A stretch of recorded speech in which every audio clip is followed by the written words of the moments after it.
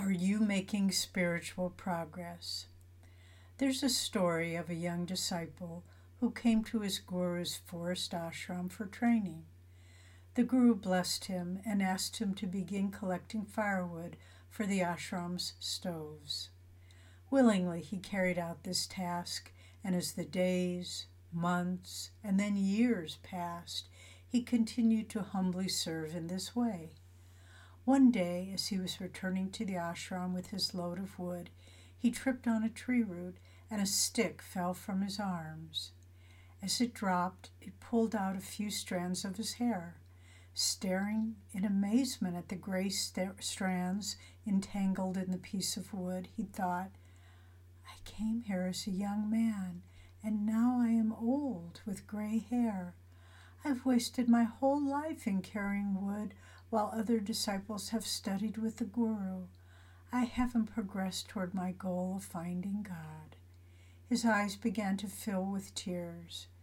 Just at that moment, his Guru came running to him and caught his tears.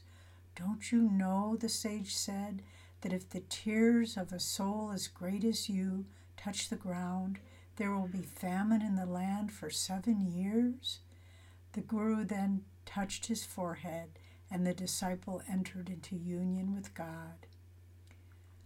This beautiful story illustrates the point that it's very difficult to know for oneself whether or not we're making spiritual progress. Are there any ways to know if our spiritual efforts are bearing fruit?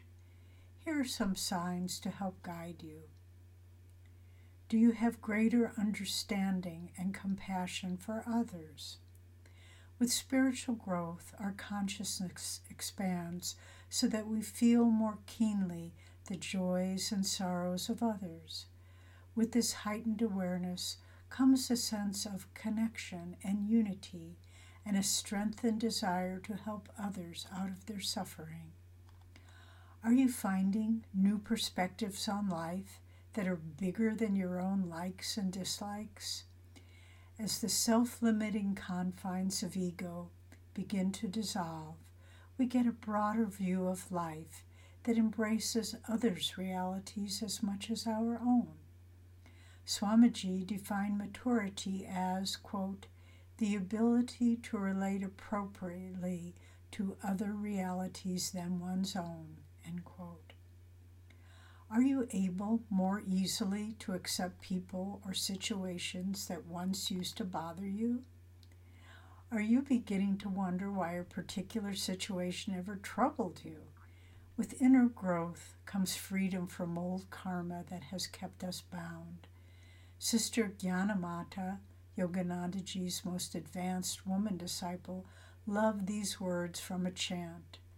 Before my eyes, my dead self lies, O bliss beyond compare, end quote. Are you seeing new things in yourself that need to change? This may seem contradictory to spiritual growth, but Swami Kriyananda once said, if you see a flaw in yourself that needs correcting, don't despair, but rejoice. The flaw has always been there, but now that you finally see it, you can get to work on it, end quote. Are you able to remain even-minded and cheerful in all circumstances? As an undercurrent of joy begins to permeate your consciousness, you will realize that no matter what happens in life, nothing can touch that joy.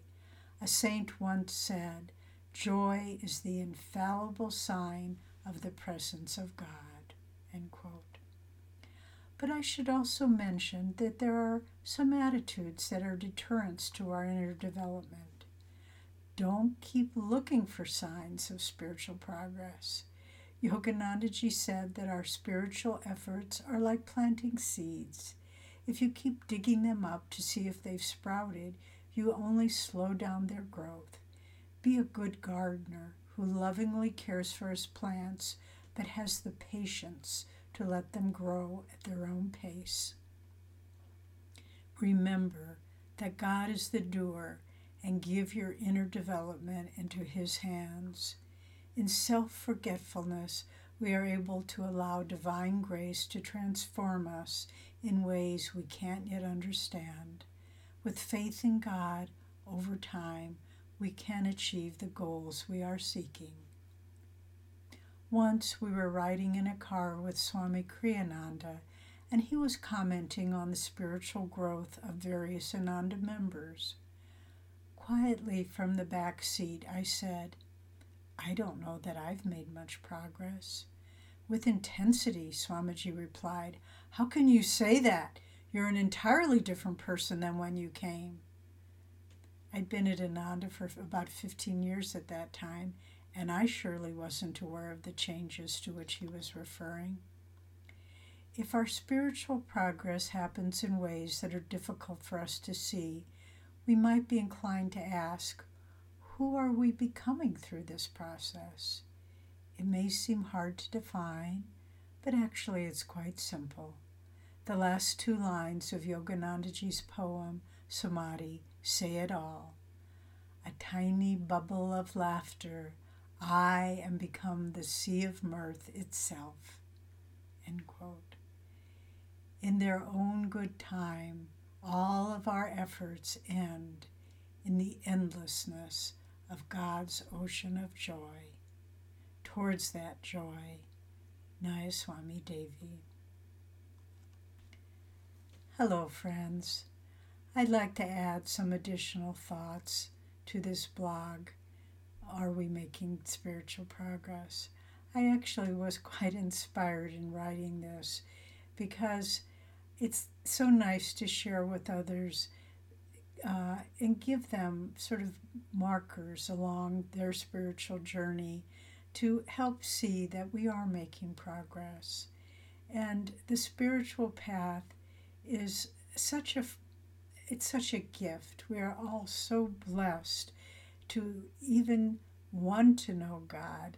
As Master Yoganandaji said to one of his disciples who was in a mood, and the man was sort of saying, "I don't think I have very good karma." And Master just slapped back at him and he said, "It takes very, very, very good karma even to want to know God." So we need to understand that we have very good karma even to want to know God. And that in itself is the promise of fulfillment. The desire to find God is the promise and the reassurance that that goal will be achieved. Because from time to time, I've been on the spiritual path for more than 50 years and have tried my best, not always succeeding in meeting my personal expectations, but I can say sincerely that I have tried my best.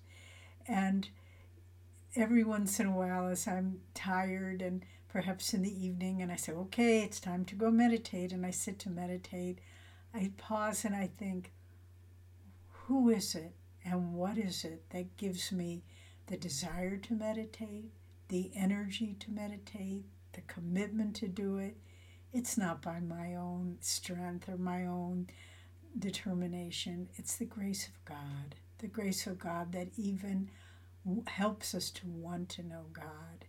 And then as we try, we need to understand that God is like, Master gave us the beautiful image of Divine Mother calling her children home, her little lost children who have fallen down as they played and come home bruised and dirty and needing some loving arms to embrace them and comfort them.